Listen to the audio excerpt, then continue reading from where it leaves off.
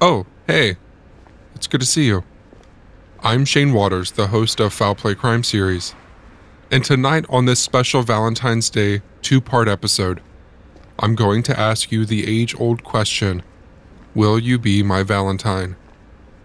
If you find it agreeable, we will explore the history behind this romantic day, and 14 podcaster friends of mine will be joining us throughout our trip to share crime stories of love gone wrong.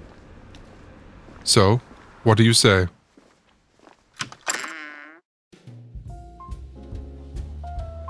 Welcome to My Bloody Valentine. Here, let's take a seat in this restaurant. I had to make reservations way ahead of time to get us in. The atmosphere is really nice, the candle lighting and romantic music. While we wait for our food, and my first friend to show up with our first story, I'll fill you in on some details about Valentine's Day. It of course occurs every February 14th, and candy, flowers, and gifts are often exchanged in the name of St. Valentine. Now I really want some candy chocolates. Oh, hey, Kristen. Kristen is the host of Murder, She Told. I'll let you take it from here with our first story of the night.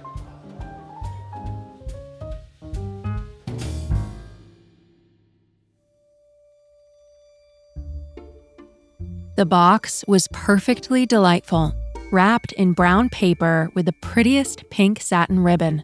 Mary Dunning wondered who would send her such a gift in the mail.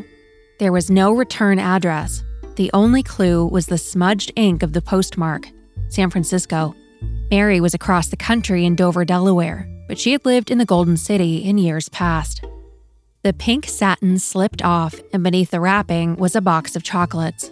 Pretty little dark-colored bonbons sitting on a brand new lace handkerchief.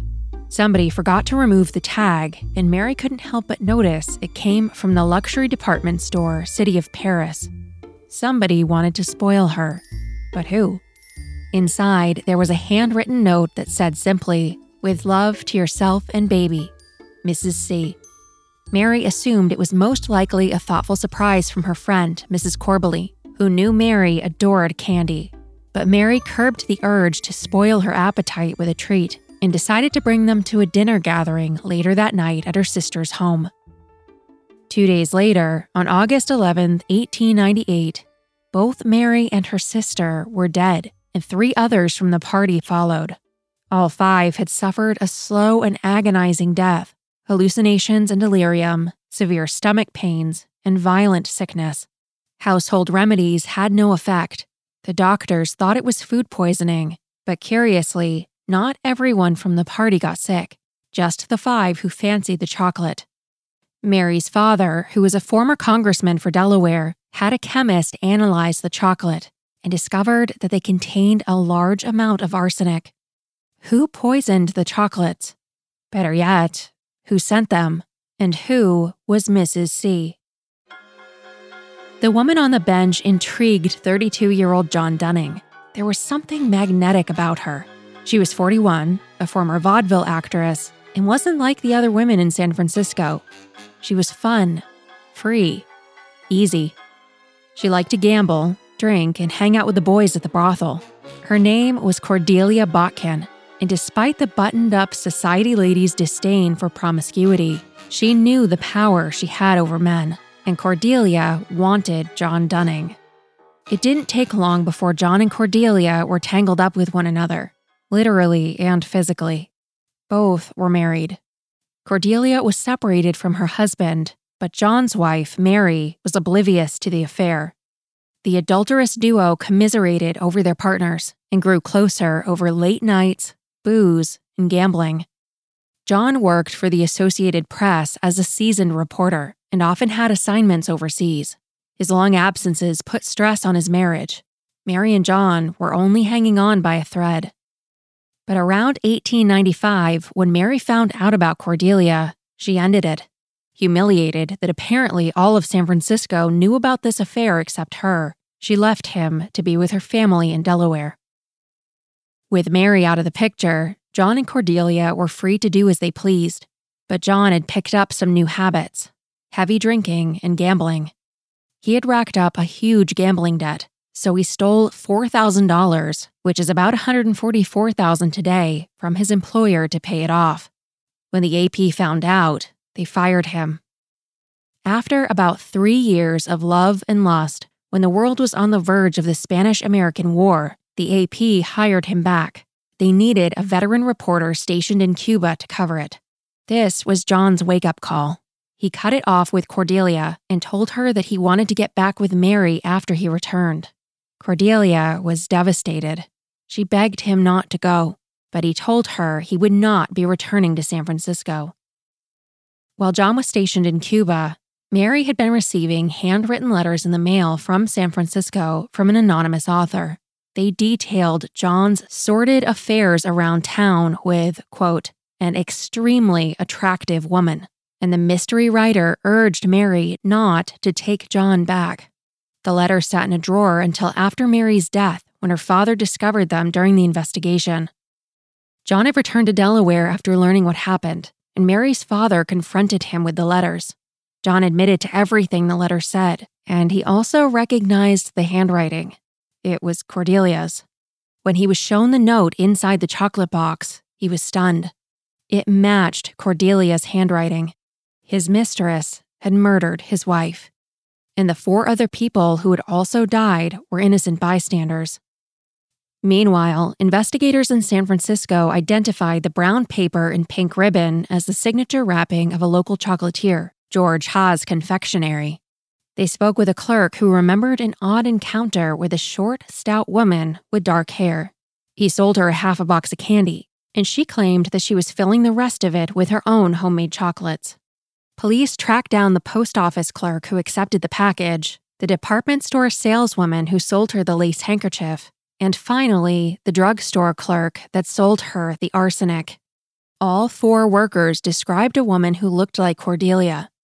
In her hotel room, police discovered leftover paper wrapping from the candy store, and Cordelia was arrested on murder charges. There was a legal argument about who had jurisdiction in this strange case. The victims had died in Delaware, but Cordelia sent the poisoned chocolate from California. But it was settled that the trial would be held in California in December of 1898, 4 months after the crime was committed. The media couldn't get enough of Cordelia Botkin and her scandalous lifestyle. This was the trial to end the century. She pled not guilty, and though she did admit to buying the arsenic, she insisted it was for cleaning purposes only. The jury disagreed, found her guilty, and sentenced her to life in prison. A year or so later, the judge from her trial spotted Cordelia out and about in San Francisco. He launched an investigation and discovered that she may or may not have been trading favors for privileges with the guards.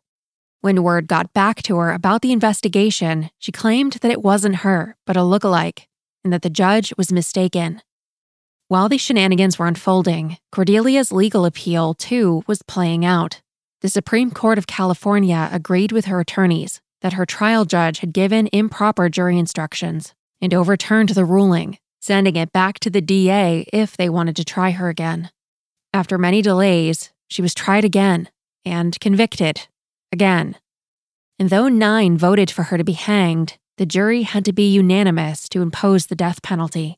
So in 1904, she was sentenced once again to life in prison. Though not culpable in any legal way, John was the one who brought Cordelia into their lives and invited her wrath.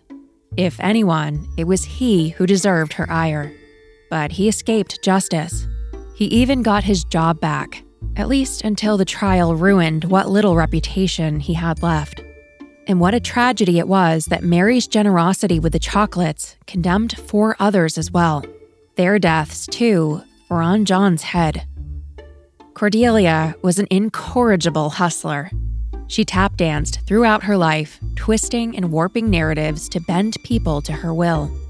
But the iron bars and cinder block walls of San Quentin State Prison could not be cajoled. And after 10 years of incarceration, at the age of 56, Cordelia Botkin drew her last breath.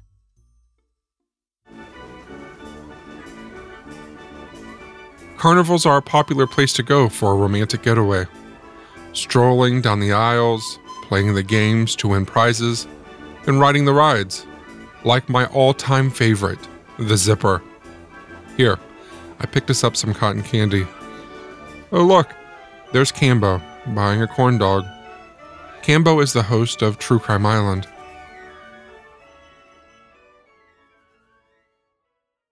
It's Valentine's Day 1994. 2 women are found dead in a burning massage parlour in Sydney. Grab a beer and pull up a deck chair.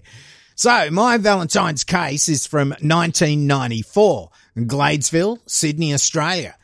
So usually Valentine's Day is where loving couples go and spend a load of cash, maybe book a fancy restaurant, give gifts or whatever. They usually don't order a hit on their significant other, but we'll get to that later. Now, firemen are called to 4 Flagstaff Street, Gladesville at around 7:30 p.m. on Valentine's Day. This is the location of Kerry's Oasis, a massage therapy business owned and run by 36-year-old Kerry Pang and her de facto husband, 57-year-old Mark Lewis. It wasn't the sort of place you'd go for a sports injury. It was more of a rub-and-tug happy ending massage parlour. Mark Lewis, he ran a similar place up the road at West Ryde. When the firemen gain entry to the burning building, they check one room and they find the dead body of a woman that would be identified as 25-year-old Fatima Ozanal, shot 3 times in the head. Further towards the back of the premises where the fire was burning was an office. Inside was a woman that they dragged out into the hallway thinking she may still be alive. But on closer inspection, she was already dead. She would be identified as the owner, Kerry Pang, and she had suffered 18 stab wounds to her head, neck and body, had been shot in the eye, and her throat had been slashed. The fire was extinguished and police called. Mark Lewis, he arrives at the scene from his massage parlour in West Ryde, and when he saw what was happening, he had to be restrained by police and firefighters from entering the building. He was screaming, "Oh, Kerry, Kerry," and he ended up collapsing. As is the procedure, Mark, being the de facto, would be interviewed by investigators about his movements that afternoon. Now, he tells police he called Kerry to come to his massage place to pick him up as he wasn't feeling well. Kerry did go and get him, but they ended up driving back in separate cars back to Kerry's Oasis. When there, he said he was going to leave his .22 caliber rifle, which was in the back of his van, at Kerry Oasis's office.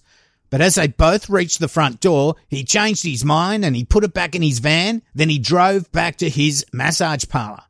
He also mentioned to investigators how he had received a call earlier that afternoon from a caller that said he was going to kill Kerry. Now, Lewis said he got back to his massage parlour at around 7 p.m. Now, police searched his car that he had on the night, the Tarago van, and indeed, they found a .22 caliber rifle in a rifle bag. Inside the bag were a couple of blood spots as well as some on the outside of the bag. Now, Mark Lewis's clothes were taken and his shorts also had a blood spot on them.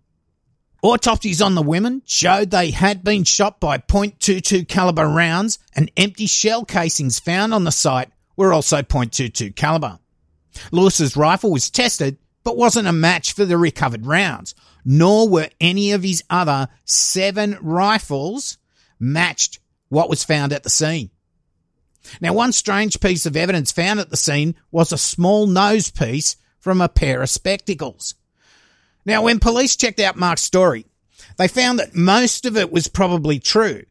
The timeline, though, was out by about an hour, according to other witnesses and phone records.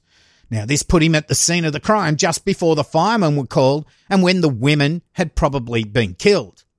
But although the blood spots on the rifle bag and on Mark's shorts would match Kerry Pang, they lived and they worked together, so it really didn't hold that much weight. So the case sort of went cold. Even though they had suspicions about Mark Lewis, they didn't have enough evidence to charge him. Then just over a couple of years later, Lindsay Rose, a small-time crook, was drinking in a pub with a mate and happened to mention how he killed these women on Valentine's Day and had killed others. Now, Rose called himself the mechanic after the Charles Bronson 1972 movie where Charles plays the part of a hitman, called the Mechanic, who wants to retire, but some young guy wants to learn the trade and becomes his apprentice. Lindsay Rose goes on to tell his mate he had an apprentice on the night called Donnie. Well, this mate at the pub was actually a police informant and tipped off investigators about what Rose had told him. Investigators found the apprentice Donnie, who immediately confessed and grassed out Rose.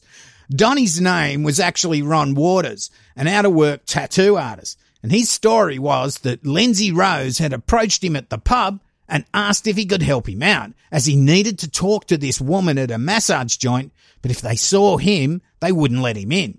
Rose told him that all he had to do was knock on the door, and when they opened it, he would step in and talk to this woman. Rose offered Ron $500, which was big money back then, especially for an out-of-work tattoo artist. Ron said he and Rose went to Kerry's Oasis at around 7 p.m. Ron knocked on the door as planned, and it was opened by Fatima. Then Rose rushed in, silenced pistol in hand, and manhandled Fatima into one of the massage rooms, telling her if she did what he asked, she'd be fine. Then Ron shouted out to Rose, alerting him to the fact that he could see two people approach the entrance. As they were about to open the door, Rose put 3 rounds into Fatima's head and waited as the door opened. It was Kerry, and as she entered, Rose grabbed her and a struggle broke out.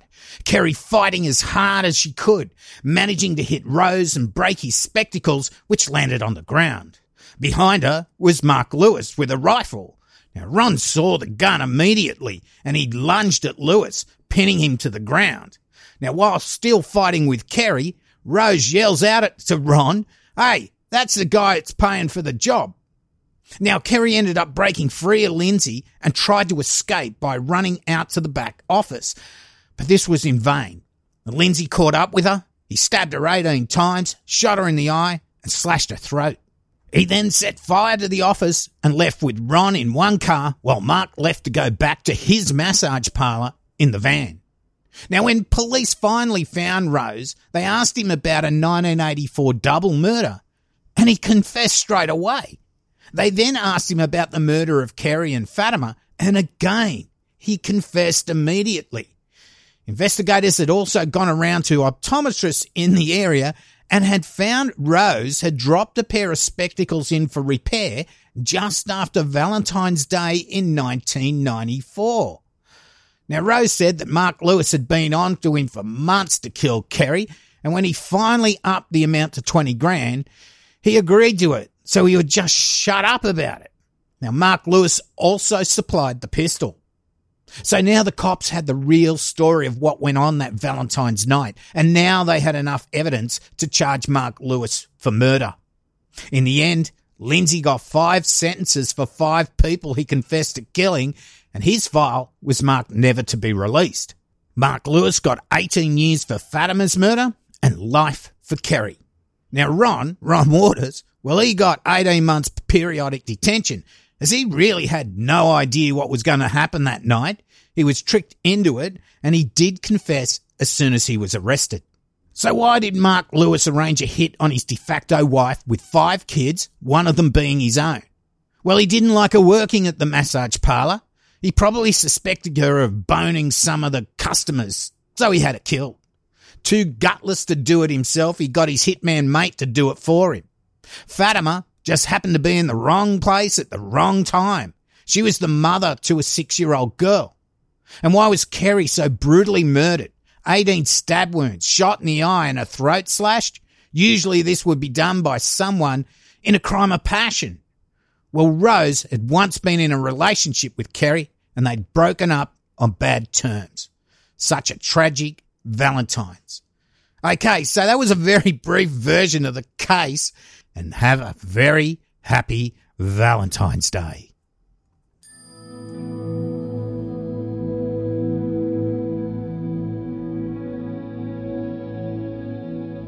Often, couples go on a meditation date together to relax and bond, and maybe for some of us, try not to fall asleep. You see, the trick is, don't close your eyes all the way. Here, try it with me. Close your eyes but not all the way. Breathe in deeply and intently. Now, breathe out. Isn't that better? Did you feel all your life stress fall away? Now, let's hear another terrifying story about love gone wrong.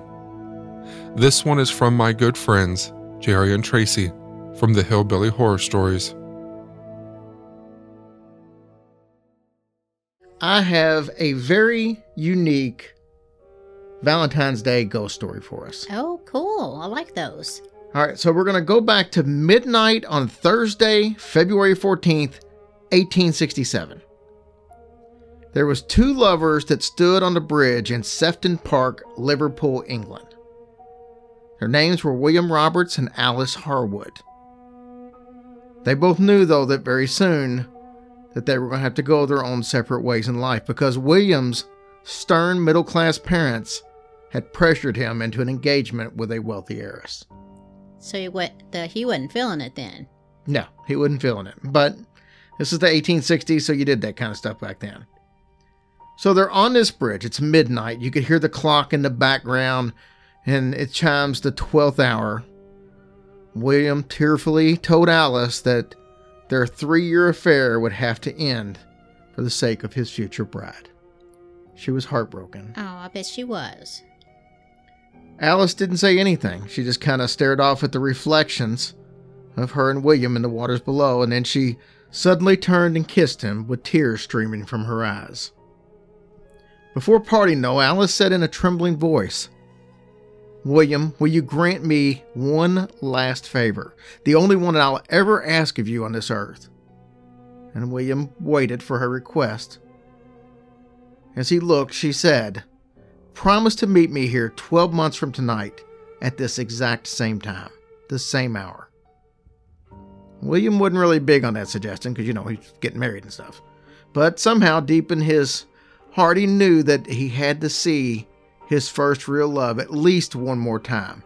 And so, in a broken voice, he replied, "I will come 1 year from today." Well, good.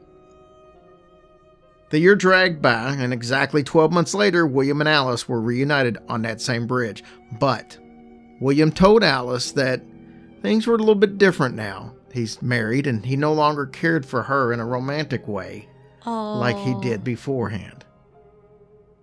Well, despite William being as honest as he could with her, Alice was still deeply in love with him, and before they left that night, she begged him for one more final reunion at the bridge in 1 year, again on February 14th at midnight.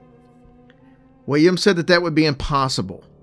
He certainly had no intentions of jeopardizing his loyal relationship that he had with his wife, even though he came to this one. Oh, So, well, that's true. Yes, he was okay with that. Well, but he promised her, and then he didn't have no way of getting a hold of her and saying, "Hey, I can't make it." Right. They didn't have cell phones back then in the 1860s. So. No, so yeah. Anyway, so Alice starts to cry, and she reminds him that, hey, we did it last year. Let's do it again. And William reluctantly said, "Okay, one more. Only one, though." So they leave the bridge.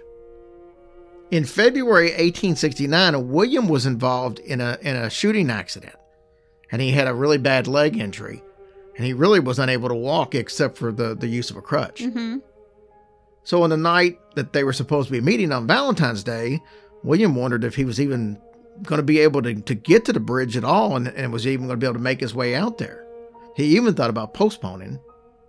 But again, no cell phone. Yeah, so. no cell phone. And, I don't know if he had access to a carrier pigeon or anything. Morse and code. Even so on that short notice. Oh, the yeah. carrier pigeon, who Yeah. knows. But he was a man who kept his word, and he decided to go to the park bridge anyway. Now, they had an old trusted servant of his family by the name of Bob, and Bob already kind of knew about the affair, so I guess they even had the bro code back then. Mm-hmm. Bob wasn't going to say nothing about it. Yeah. And he agreed that he would help William get to the park bridge. He and Bob arrive at the bridge. Now, Bob watched William walk unsteadily, I might add, on his crutches, until he reached the middle of the bridge. The young man sat there, and he was pretty impatient as he was waiting for Alice to arrive. William actually shouted back to Bob, "What on earth am I doing here, standing on the middle of this damn bridge in the freezing night, waiting for a girl that I don't even care for anymore?" Well, Bob wisely stayed silent because as the clock... Silent Bob. Oh, sorry. Because as the clock was chiming midnight in the back, there walked up Alice. And William kind of looked over. He could suddenly see her starting to appear. And William says, "Well, it's about time." But as Alice started to reach William, she didn't show any kind of signs that she was getting ready to slow down or anything. She looked like she was just going to start walking right past him. So William kind of figured, you know what, she's probably pissed off at the comments I just made. So he reached out and was going to try to grab her. As he put his arms out, though, his arms passed right through her. Oh, boy. Alice glanced back at an astonished William, I might add, and with a terrible look of sorrow in her eyes, she whispered, "I will always love you." William kind of trembled as he watched Alice continue to walk to the end of the bridge, and there she disappeared right in plain sight of old Bob that was standing there. On the following day, William visited Alice's family because he was really confused about this strange encounter. As William told her parents about this strange encounter, Alice's parents looked at each other, and Miss Hardwood kind of broke down and started crying. And then the father went on to tell William that his daughter had died of a fever last night, shortly before midnight. So William almost fainted when he heard this news. Then the nurse that had been in the house that had been helping take care of Alice, she even added something that made it even more disturbing to William. She said that on the girl's deathbed, she kept constantly repeating the words, "Dead or alive, I must go to that bridge and see William. I must tell him that I love him." It is said that every year at midnight on February 14th, the lonely, loyal ghost of Alice Harwood is seen crossing that bridge in Sefton Park, still apparently hoping to meet her long-dead lover. As recently as May of 2001, a park ranger saw a beautiful, young, outdated-looking woman strolling through the park with a parasol. As she crossed the bridge, the lady vanished into thin air. So I guess the moral of the story is, even in death, love never dies. Very sweet. All right, well, happy Valentine's Day, Gaz. Yeah, happy Valentine's Day, and that's a really sweet story. And I'm glad that she got to tell him that she would always love him, and that's very sweet. Yeah. And I'm glad that he showed up. That was very nice of him too. So, can you imagine how pissed she would have been if he wouldn't have showed up and she shows up dead? Mm-hmm. So, like, what's your excuse? I showed up dead. You can come. He's got a hurt leg. Yeah. So, wuss. Anyway, thank you guys, and we appreciate you listening to us. Bye.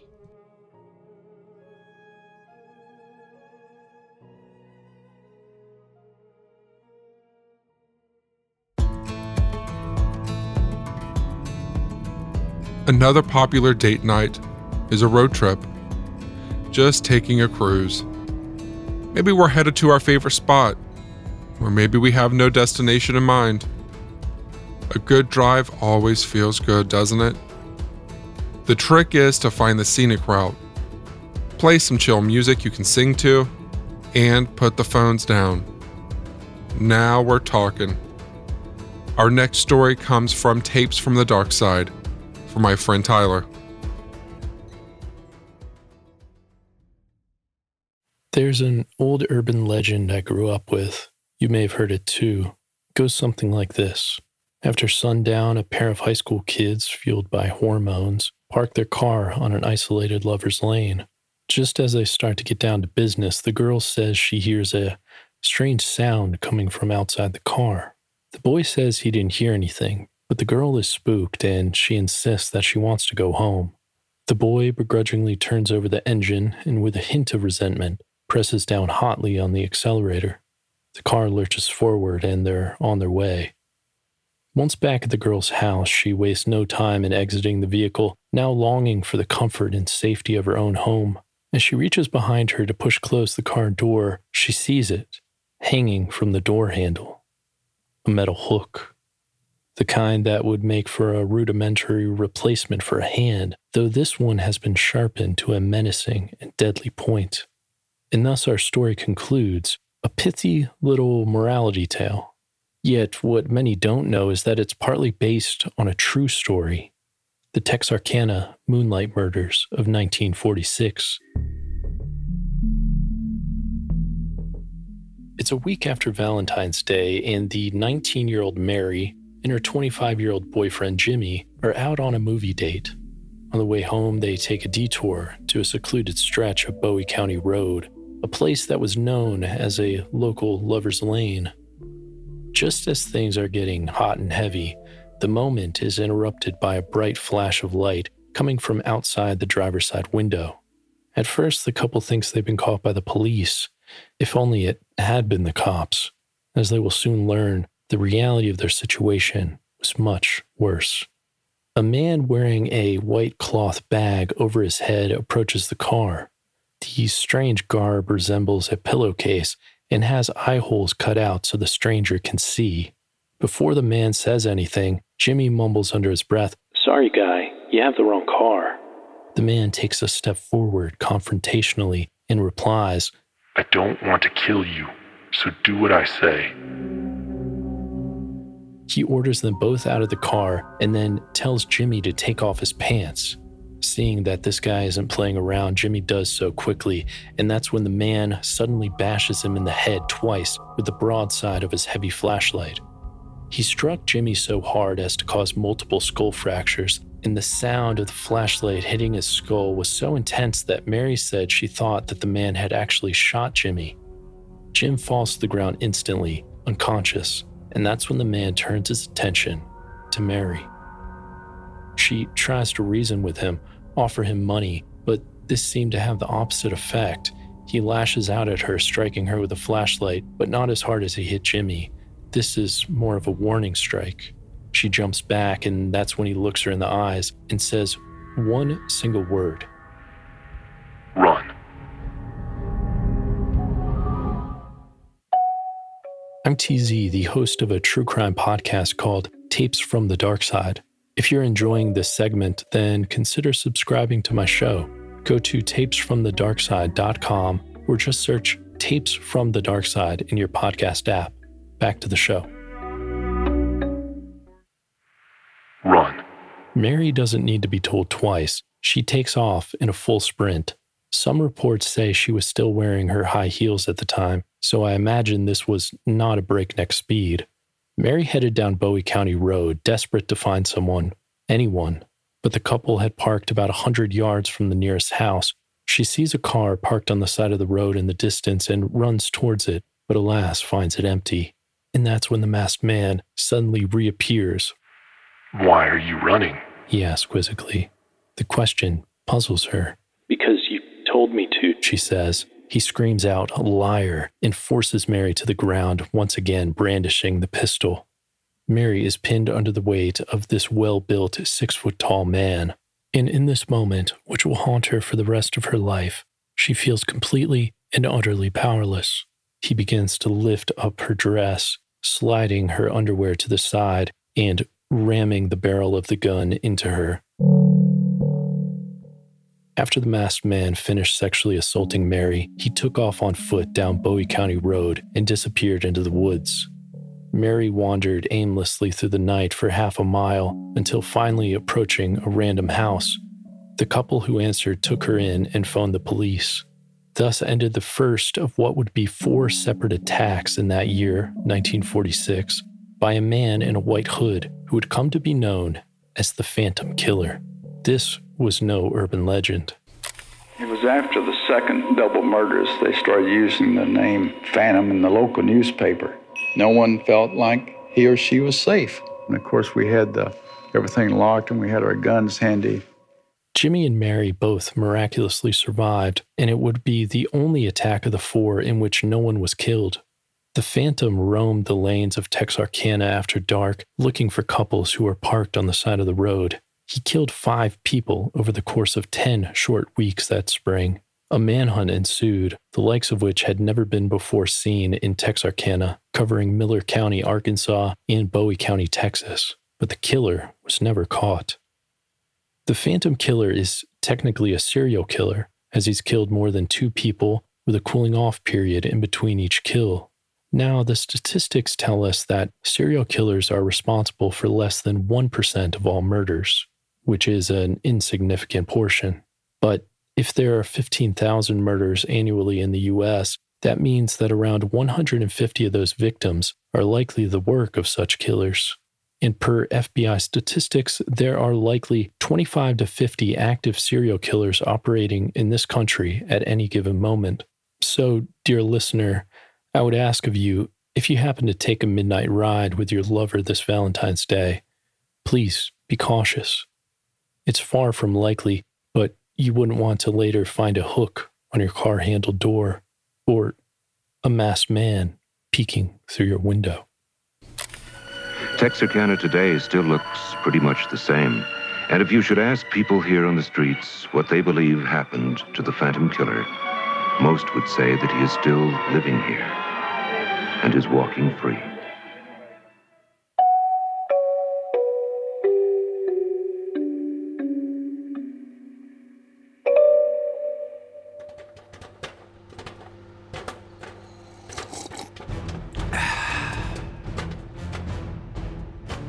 I love movie theaters. I actually worked at one as one of my first jobs. There's nothing like seeing a movie on the big screen. And don't get me started on the popcorn. That smell and the taste.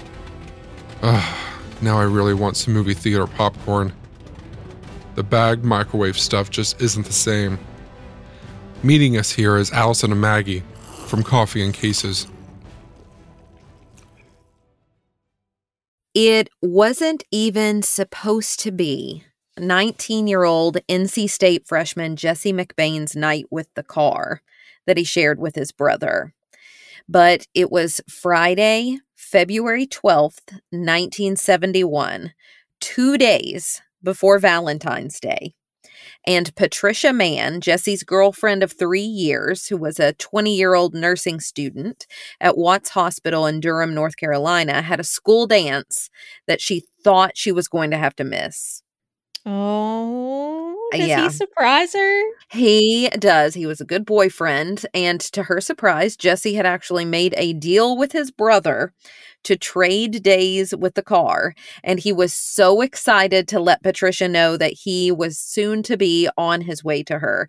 He was so happy, in fact, that he jumped in the car to drive through the misty cold rain to get to her. And he did it so quickly that he forgot at home the candy that he had purchased to also bring to her as a surprise.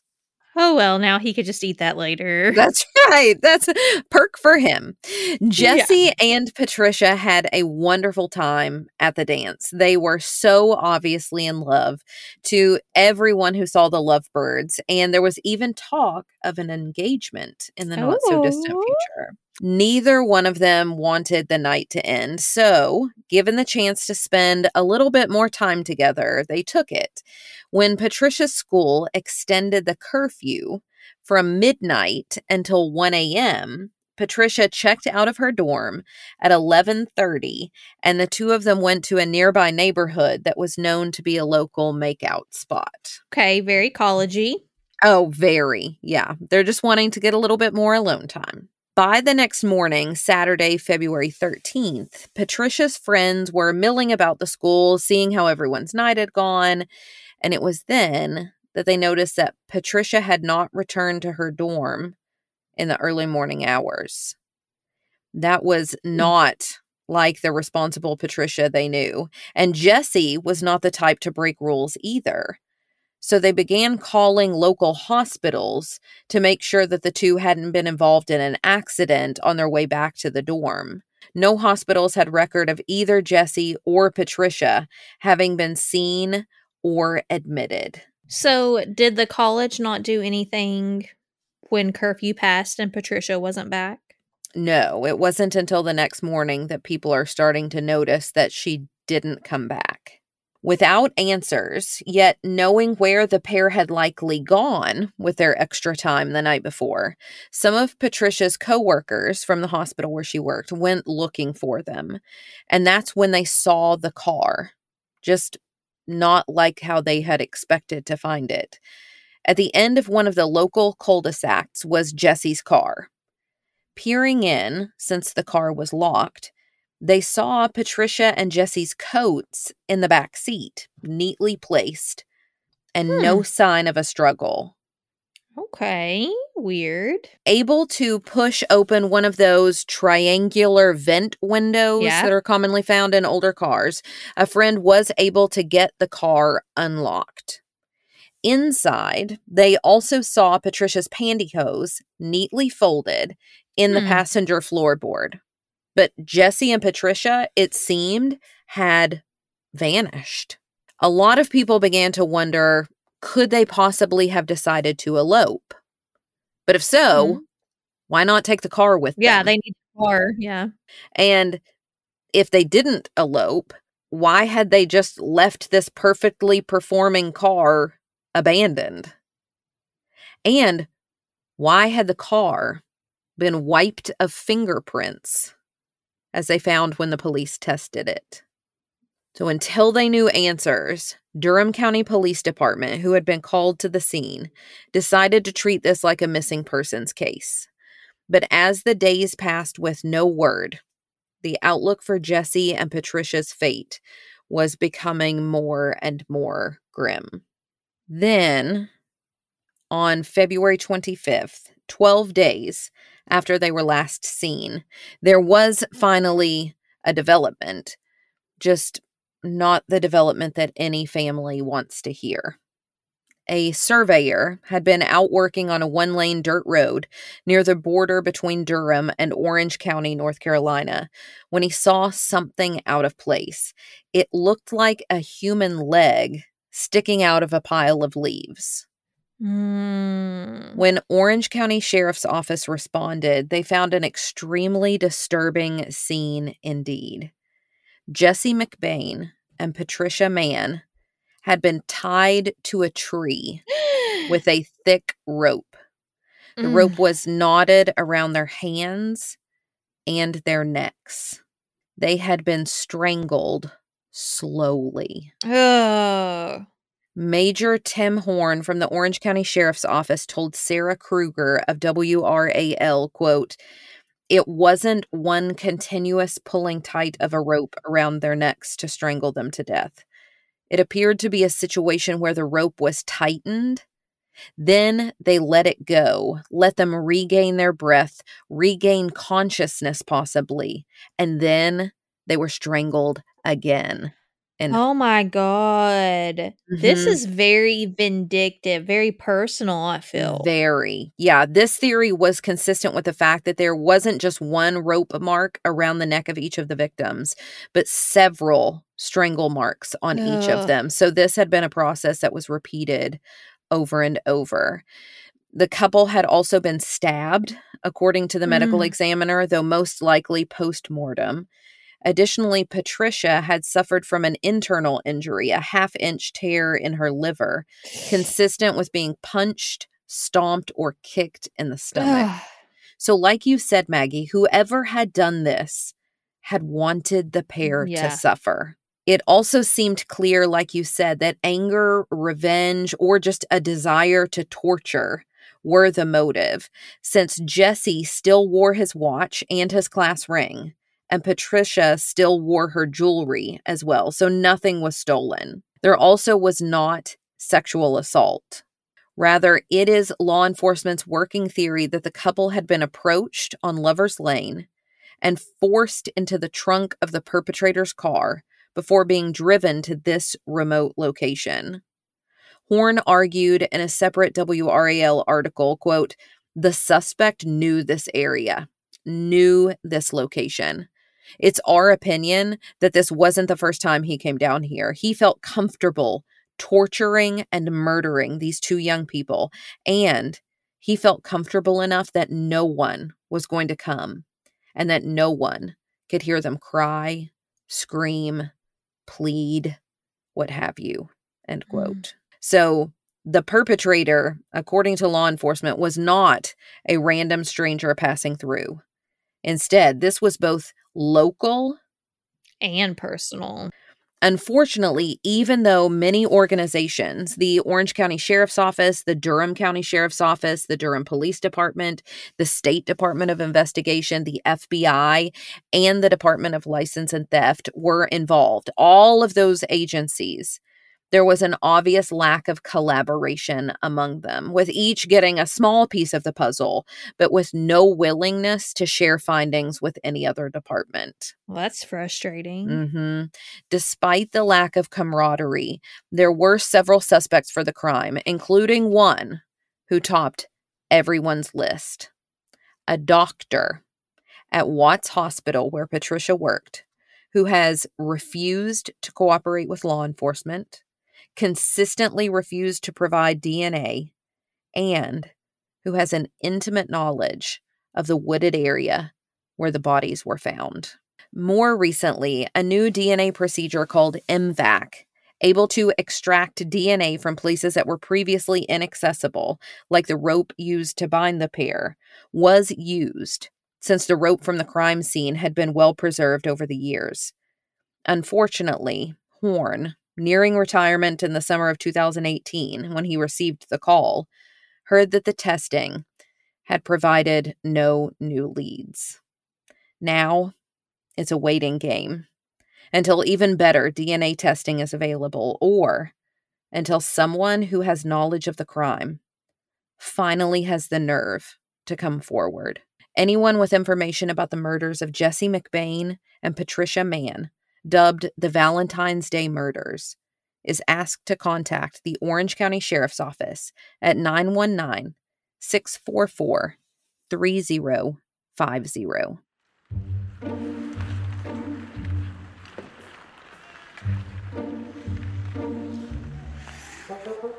Ice skating and rollerblading is something couples enjoy learning to do on Valentine's Day. Personally, I don't enjoy falling on my face or breaking a bone, but all to their own. I did go ice skating once in college. It wasn't for me. The room was too cold, in all honesty. Speaking of cold, my friend Vincent is here from Gone Cold.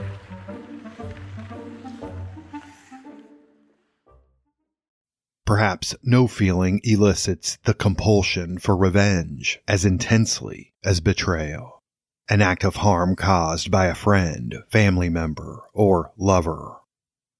Trust is the required prerequisite to the experience of betrayal. Betrayal has a range of potential effects, from shock, sadness, and grief, to anger, obsession, and morbid preoccupation. Most of us can either abstain from revenge entirely, or go no further than performing subtle acts of passive aggression. However, some give in to their compulsion for revenge, whether the result of an extended period of obsession or an impulsive reaction caused by the immediate shock of the actions of the betrayer when caught in the act.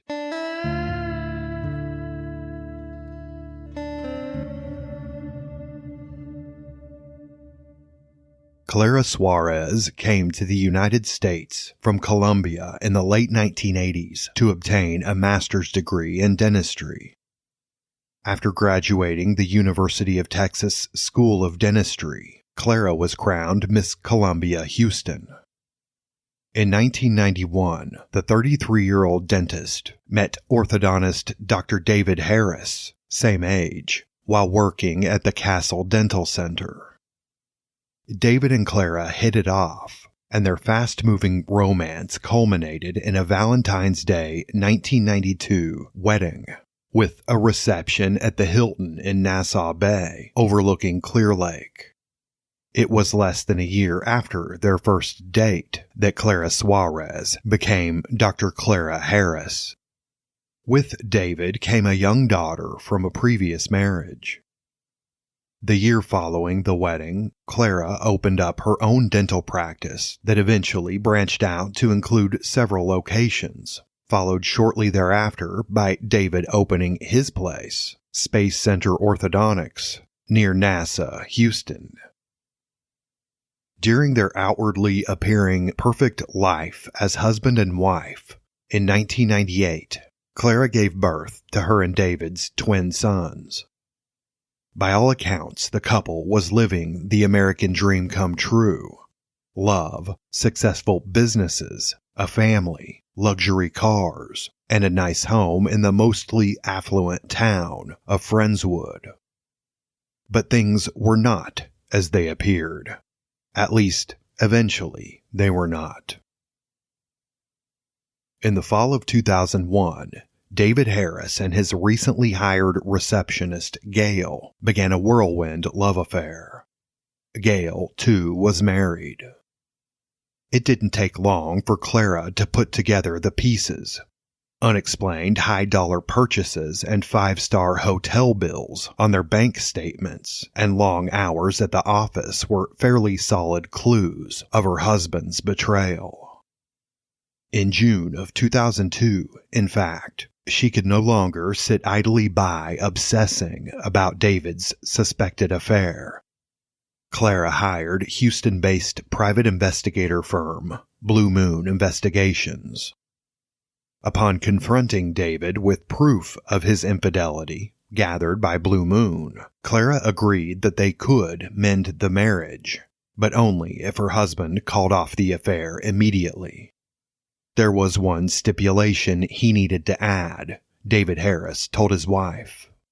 Because he'd led his mistress to believe that he and Clara had an open relationship, David said, he needed one last dinner with Gail to call off the affair face to face, to explain and break it to her carefully and easily. Clara agreed, but unbeknownst to David, had asked her private investigator to tail her husband to ensure he was doing what he promised. He apparently was not. Rather than meeting up at a restaurant to put an end to the affair, it was later reported to Clara Harris, David and Gail were sharing a room at Nassau Bay Hilton, where Clara and David enjoyed their wedding reception 10 years earlier alongside friends and family. This was too much. The discovered betrayal, followed by David's promise to stop and work toward fixing what he'd done, and then another betrayal right after. Clara snapped. She immediately began speeding to Nassau Bay to confront her husband and his lover. Her stepdaughter, David Harris's 16-year-old daughter, was in the car. Once at the Hilton, Clara saw the Lincoln Navigator that belonged to her husband's lover. She exited the car, walked up to the vehicle, and began vandalizing it, pulling the sharp end of her car keys across the paint forcefully and bending the windshield wipers. Clara and her stepdaughter entered the hotel, where they found David Harris and Gail in the lobby. Seeing red, and perhaps blacked out by rage, Clara quickly approached. "You bitch, he's my husband," she exclaimed, slapping Gail immediately after the words left her mouth. Clara's attention then turned to the guests and the workers who, in their shock, had either froze in a stare or had avoided looking altogether. Pointing at her husband, Clara shouted, "This is Dr. David Harris, and he's fucking this woman." David's daughter was traumatized. Angry at what she'd witnessed, she began hitting her father with her purse. She'd have forgiven him eventually, of course, had she been given the chance. Meanwhile, Clara focused on Gail, ripping the woman's blouse off as she pulled it, and her hair, beat her, and even bit her.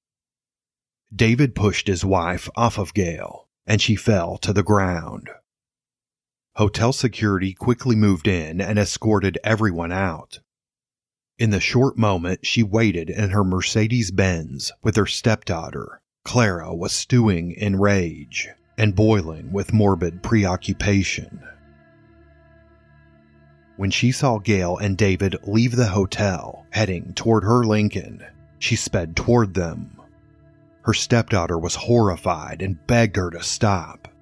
Clara's Mercedes clipped the Lincoln Navigator before hitting David Harris, who flew some 20 feet across the parking lot from the impact.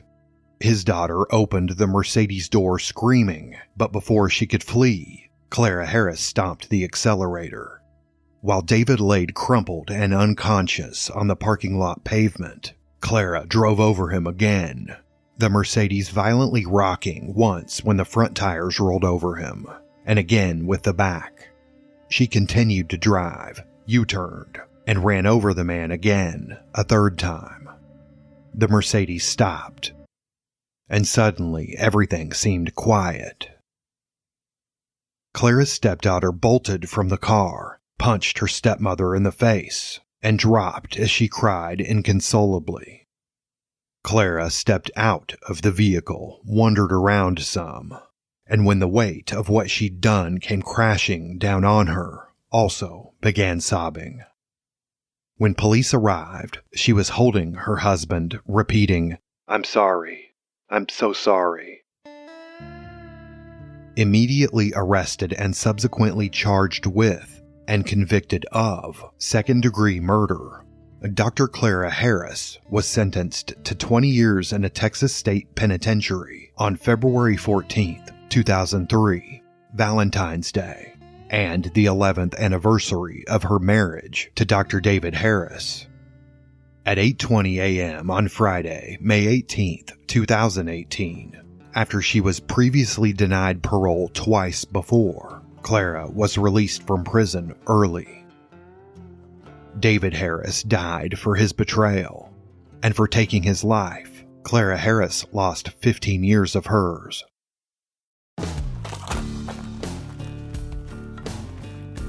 Rock climbing is a new skill couples love to learn. You get to feel that sense of achievement together.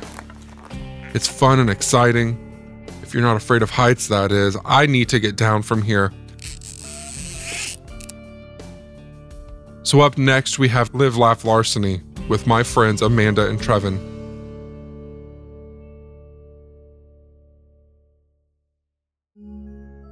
How do I even begin to describe the word love? Popular songs throughout the years have tried their best to do so, but all seems so bleak. According to Elvis, only fools rush in, but he still couldn't help but fall in love. Soft Cell described the feeling of needing to run away from their tainted love. Even our queen Beyoncé has been crazy in love, being quoted saying, "Uh-oh, uh-oh, uh-oh, oh no," about the subject. I'm sure love has its good moments, but there seem to be many warnings about it as well. The petty crime story I'll be telling you all today is about, you guessed it, love, and the caution of keeping affection separate from transgression. 19-year-old Lei Yu and 18-year-old girlfriend Zhang Chu were deeply in love and living in the Chinese province Sichuan during 2015. With Valentine's Day approaching, Lei wanted to do something special for Zhang. He wanted to give her a romantic experience, along with a pricey gift, but his bank account just wasn't cooperating. Your balance is still negative. Quit checking. That's when a brilliant idea popped into his head. Lei was going to spoil his Valentine rotten without spending a dime of his own money. The couple's special date night began with Lei driving up to a dark building in a commercial area in town. "What are we doing here?" asked Zhang, confused. "I told you, it's a surprise. Come on." Lei reassured her, stepping out of the car. The couple walked hand in hand towards the front door of a closed jewelry shop when they came to a stop. "You may want to stand back," Lei lovingly warned. He then kicked the store's door open with the passion of a man in love. For love! I wanted to get you something nice. Lei panted heavily. But I wanted us to pick it out together. Zhang was speechless. No one had ever broken into a store for her before. How dreamy. She looked around the empty and barely lit shop, seeing jewelry and glass perfume bottles glistening in the moonlight. She could have swooned right there. But instead, she grabbed Lei's hand and the couple rushed inside. Zhang excitedly picked out some jewelry and perfume and was ready to flee the scene of their criminal shopping spree. But Lei had one more surprise. He busted open the store's register and gathered the cash inside, forming a money bouquet of sorts for his date. You deserve the world, but for now, how does some extra cash sound? Lei said in his best Prince Charming voice. The pair stared lovingly into each other's eyes as they crouched down behind the store's register.